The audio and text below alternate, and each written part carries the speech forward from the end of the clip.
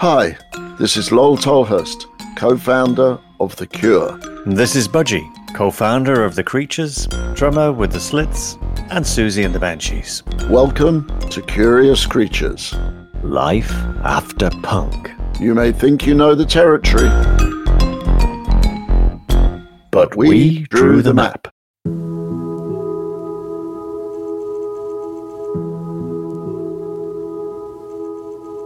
Welcome to Fashion Faux Pas of the 70s. Yeah, so I was just related to Budgie how myself and Michael, Mickey D, and Bob, you can guess who those people might be. Roberto Smitherinos. Yes, bought these high-waisted 3-button pants and platforms, and I bought my pair of platforms from a store in Brighton on the south coast. And as soon as I stepped out the store, I fell down the steps coming into the store because I was like a giraffe on stilts, so I got no way to walk in these bloody things. How about you, Budge? What was your favorite T-shirts and stuff? Oh yes, the favorite T-shirt, because we were talking about split knee loons, and my outfit. I got tickets to see Mark Bolan performing with T-Rex at Belvedere. Well, you're lucky. I never saw him. I wish I had seen him. Well, I'll tell you about the concept, but first let me tell you about getting there and what I was wearing. I'd saved up. I got a wine-coloured satin jacket. Like there was no lining, so it's very thin. Yes.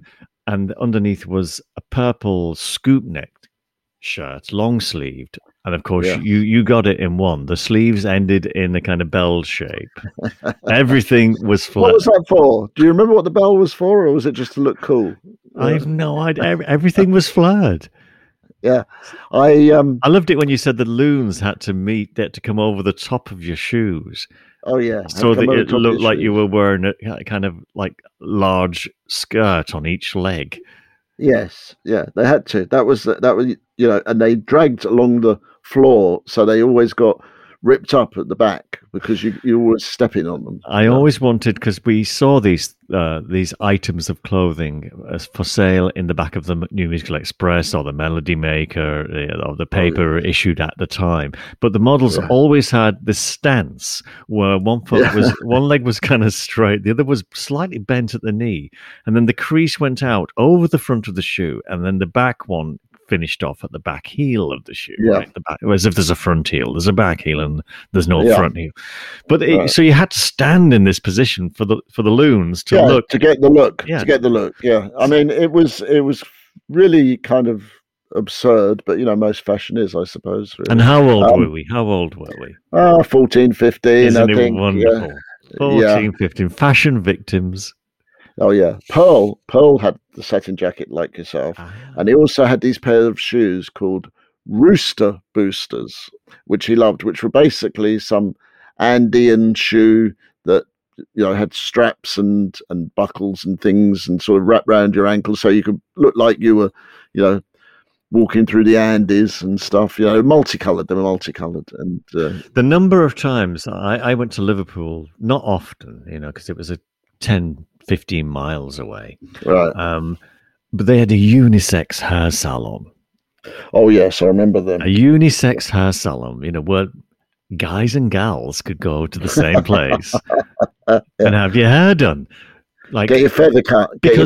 Yeah, because in St. Helens, it was just, you either went to the barber, the male hairdresser, which we had Desmond's at the bottom of our street, right? With those black and white greyish photographs of guys that look like football players of the 70s with a little mustache and a bit of a beard, But because I wanted to get my hair permed into a permanent corkscrew effect like Mark Bolan, right? But I never had the courage. No, I never did. I just kept getting closer and closer to the steps that led into upstairs to the unisex hair salon, but never got in there. I started off at the barber, and mine was at the next street over, and he had a book in there that he would hand prospective clients when they came in the door, especially if they were young men, about 13 or 14. And the book had 2 pictures in it. One was Elvis, and one was somebody else that was like George Robert Best. De Niro or something. Yeah, it's one of those people, and he said, okay, you got this hairstyle or that hairstyle, which do you want, this or that? And you just had to pick one, and he'd do sort of rough approximation, and that's what you got. Whichever photo you picked, you got the same haircut.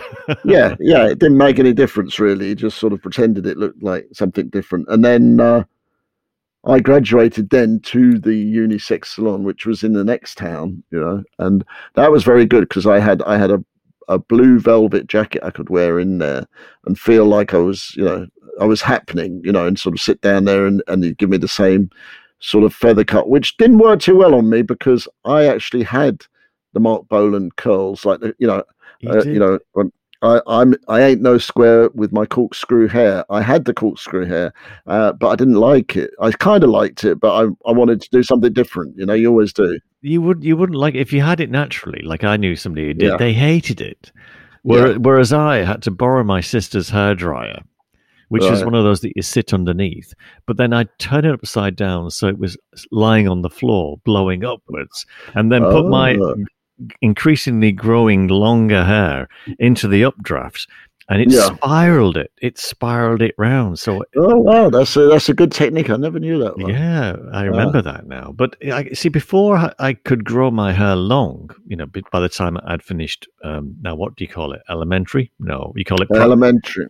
Well, it would be primary in Angleterre. Well, what was secondary school? High school. So by high school, I couldn't grow my hair long until I was getting near the end of high school. But when I first got to high school, I had to get my hair cut because it was a feather cut and it was too long, apparently. Right. So me and a couple of other guys went out and we said, right, we're going to get a skinhead. Oh, right. Do you have a number 1 or a number 2? Which one did you have? We went, I think I was supposed to get a number 2, but I think he got it wrong. And I came out with a number 1. And I couldn't figure out which side to put the parting on because it was a shaved parting. Right. So I got 2. I got one either side. All right. He demonstrates. Like a mohawk. Because there was no hair. It was just a shaved head with shaved partings. Shave hawk. And then I put a little woolly, skull cap on, little bob, like we call them, beanie thing, and walked up the street because it was only at the bottom of our street. Walked back up the hill to the house and went in the house with a hat on, with a woolly hat. And I never wore a wool hat in the house, ever before. So everybody's just looking at me, and everybody guessed straight away, right? You've done something to your hair. Go and take the hat off. What have you? So I just pull the hat. Oh, what have you done? And so I went to school the next day, sent home. Yes. Really? All right, for having the skinhead. Yeah, couldn't win. If you couldn't win, your hair was too long or too short. My hair went from the sort of pre-Raphaelite Mark Bolan-y look. Eventually, by the end of high school, and when I got out and went to college, it was more like Larry Wallace from the Pink Fairies. It was like this big afro thing coming out. Which was kind of cool for a while. Well, I would have been envious. I would have been envious of that. And then as soon as I got to Liverpool Poly, and I got to college, it was great because you knew who was new from like small town England coming to big city for the first time. Not that Liverpool was a very big city, but it was big enough. Oh, it's pretty big, yeah. And the first thing that happened was all the first years, eventually we dropped. It was like watching, being gunned down. We dropped, so the hair came off. And mine, at that point, I just wanted to be like, I think it was a cross between Francis Bacon or Brian Ferry. Of course, Brian Ferry was short, but it was black. Yes. So within a few weeks of being there, I'd cut all my long locks off to a very normal, like short back and sides, a bit kind of like a kind of army cut, and then dyed it black. Yeah. Did you have? I have to ask this question. Did you have the jelly sandals with that? Because they were popular for that summer. I think everybody who looked like Brian Ferry-ish or whatever had the jelly sandals and the pegs, the pants, with the little pleats at the top. Yes. Yes. God, I didn't. Wow, we had exactly the same fashion faux pas, you and I. The jelly, the white plastic little open-toed sandals. You had to be careful what color socks you were wearing. I think I was looking for a pair of cricket pants because they were the only light-colored trousers that were kind of classic cut. Yeah. And I went to Pip's Disco in Manchester. Oh my God, I've been to Pip's. Wow. Yeah. Wow. And Pip's at that point was just getting like we had a Bowie room, a Roxy room, a T-Rex room. And unbeknownst to me, a Gary Newman room was about to happen. Really? I can't. It must have been later. I must have gone back there because I think chronologically that doesn't work, does it? No, Gary was a bit later on. I think I must have imagined that. Like I must have added that onto my Pips experience, or I went back there when the band was on tour much later. You know, when I got into a band eventually, because all this is pre-band days for me. Is way before, you know, getting into the first band. So somewhere at about that point, you know, we were like, you know, self-admitted fashion victims a little bit at that point. But then somewhere at that point, we all got a little bit of identity, because I can remember Michael started to have these T-shirts that came halfway up his abdomen, you know, so he you know, he was a young man, so he had a nice slim flat six-pack, you know, and so it looked kind of cool. And that was, he had this sort of Del Bromham hair coming down here. There's a guy, a guitarist in Stray, who used to play with his little frilly shirts on over the top of his, you know, T-shirt. So Michael sort of adopted that look. I bought this old jacket from Jumble Sale, which is garage sale here in America, and I dyed it sort of a bright pinky purpley color, and then I wrote with a pen on the side of it. I ripped it up a little bit and put it back together with some safety pins, and then I put "no change." I wrote "no change" on it in big letters, you know, so I thought it looked pretty punky.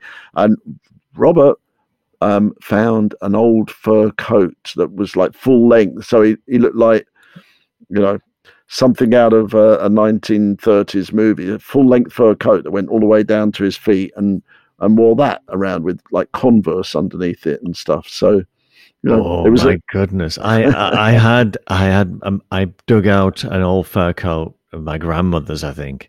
It wasn't full length, but I wore that around St. Helens for a little while. And I wasn't the only one either. There was another guy that had long hair as well. But by the time I got to Liverpool, it was getting more like straight leg Levi's, and then slightly skinnier until they got really tight. And then my jeans were tight enough to get a big chunky white pair of white fisherman's socks, like thick wool, that came out the top of the DMs.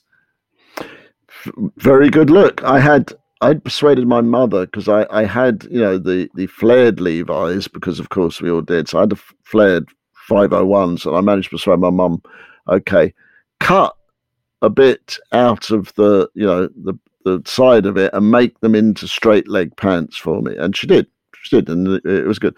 Of course, I think probably earlier on, when I would get, you know, a pair of normal 501s before flares came in, I probably got her to put an insert to make them flares in the other pair, you know.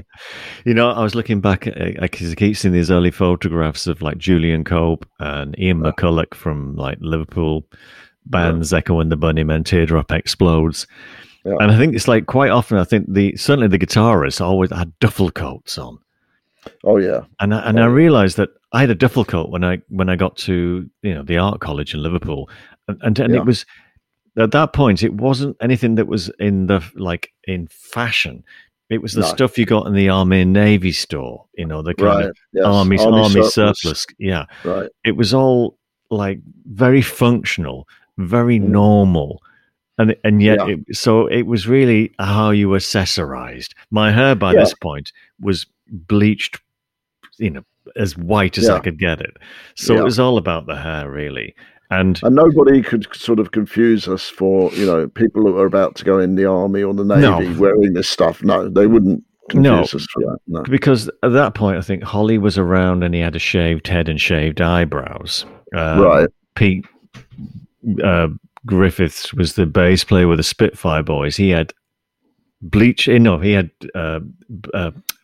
dyed black hair, no eyebrows, and he had big skull.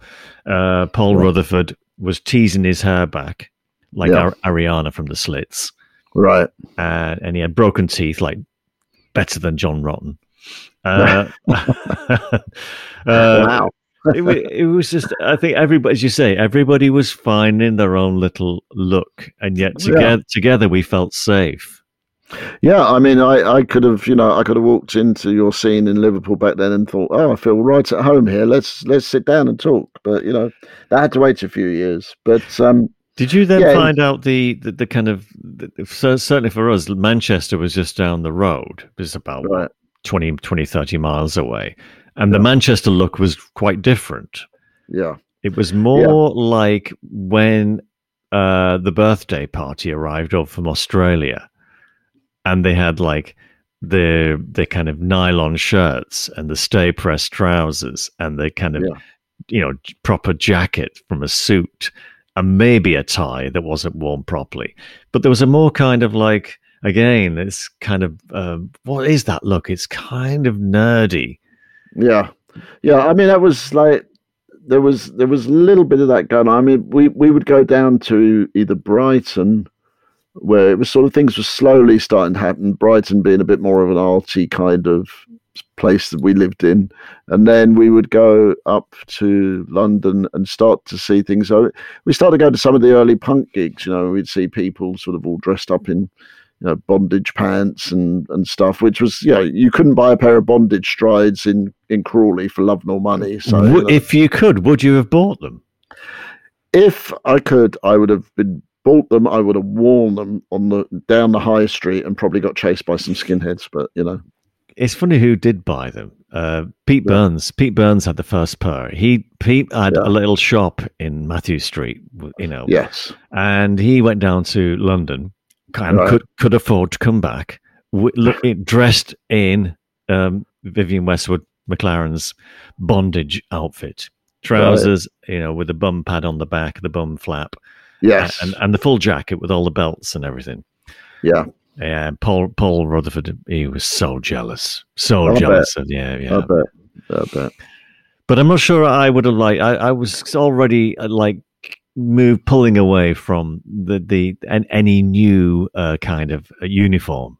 Well, for me and Robert and Michael to a certain extent, there wasn't anybody like us in our town, so we were like for want of a better phrase, the flag bearers for it. So we could actually introduce people to that. Oh yes, this is what you can wear. And but you I know you really took a shine to when the Clash arrived, when the Clash had the first album. Yeah. But I don't recall wanting to look like the Clash. I didn't want to go out and paint my clothes or anything. Well, I didn't want to go out and paint my clothes, but I liked the slogans on the side, which is where the No Change jacket came from. Okay, but it was kind of small. It was like small typeface. It wasn't like a big shouty, No Change scrawled on the back. It was like you had to look closely to see it. But I accessorized it with homemade badges that I'd made, and Bob used to make some homemade badges as well. I see. The thing I really liked was what I saw Rotten and Steve Jones, the Sex Pistols. They had these mohair jumpers. Mohair seemed to have found a new niche. Yes. Oh my gosh. So my mother was an avid knitter. Okay. And she used to make me things when I was about 12 or 13 that I would wear once, walk down the street, take them off, put them in my school bag, and take out the shirt I liked and put that on, just to make her happy and that. But we kind of bonded over the mohair jumper because I was walking past the knitting store in town, because of course there was always a knitting store, and I saw a pattern, because you had to buy pattern with this young guy with a rather sort of punky looking black mohair jumper. So I got home, rushed home, breathless, told Mum, "You want to knit me a jumper?" And she looked at me a little aghast, like, you never you take them off when you go out. I know you do.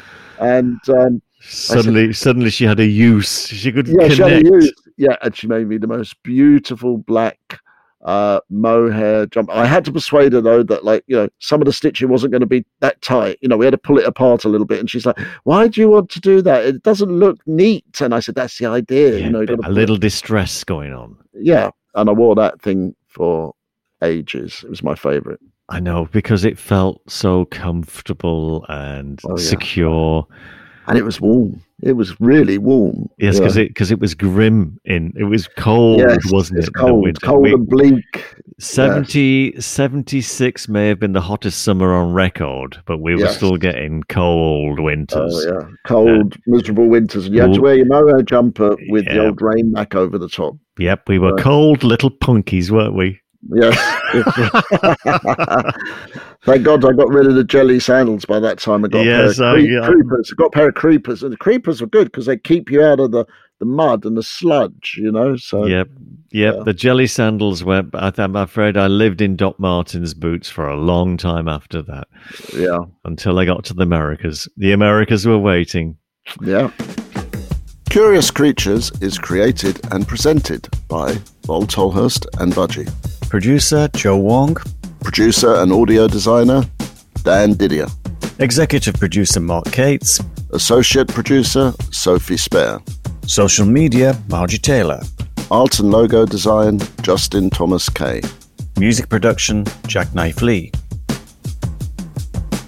Curious Creatures is on the web, and you can access us at www.curiouscreaturespodcast.com. I love saying www.curiouscreaturespodcast.com. And you can reach us on Instagram, Facebook at Curious Creatures Official, Twitter at Cure Creatures. To find more of the best music podcasts, visit doubleelvis.com or follow at Double Elvis on Instagram and at Double Elvis FM on Twitter. Curious Creatures is a production of LXB LLC 2021.